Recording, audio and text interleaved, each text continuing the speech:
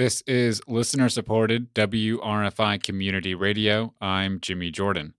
The Tompkins County Mental Health Department welcomes Harmony Ayers Friedlander as their new Deputy Commissioner of Mental Health Services. She has been the Deputy Commissioner of Mental Health and Director of Community Services since March of this year, but is only now being officially introduced to the public.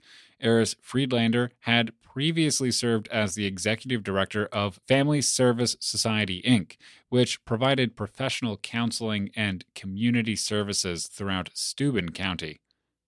Stewart Park remains closed to the public, and the group Friends of Stewart Park are canceling their Family Fun Day today. The group officially canceled the event last night. June storms toppled trees and strewed branches around Stewart Park. The City of Ithaca's Department of Public Works is still cleaning up the debris. Over 100 volunteers assisted in the effort on June 25th. Friends of Stewart Park are still planning to throw a centennial birthday celebration for the park on July 11th, although they can't be sure when it will be open. They're waiting for word from the city. Friends of Stewart Park say they will provide an update on the centennial celebration this Friday. Schuyler County Administrator Tim O'Hearn is soon to retire after 17 years of service. The Observer Review reports that he will be staying on for the remainder of 2021 to ensure a seamless transition to his successor, Fonda Cronus.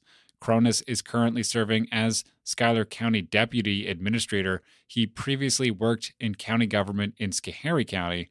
Cronus will be carrying forward ongoing projects that O'Hearn has been pursuing for years, particularly in the realm of public-private partnerships like Project Seneca. These efforts have been to boost Schuyler County's image as the southern gateway to Seneca Lake. Projects include the redevelopment of Watkins Glen's waterfront and revitalizing the village's downtown.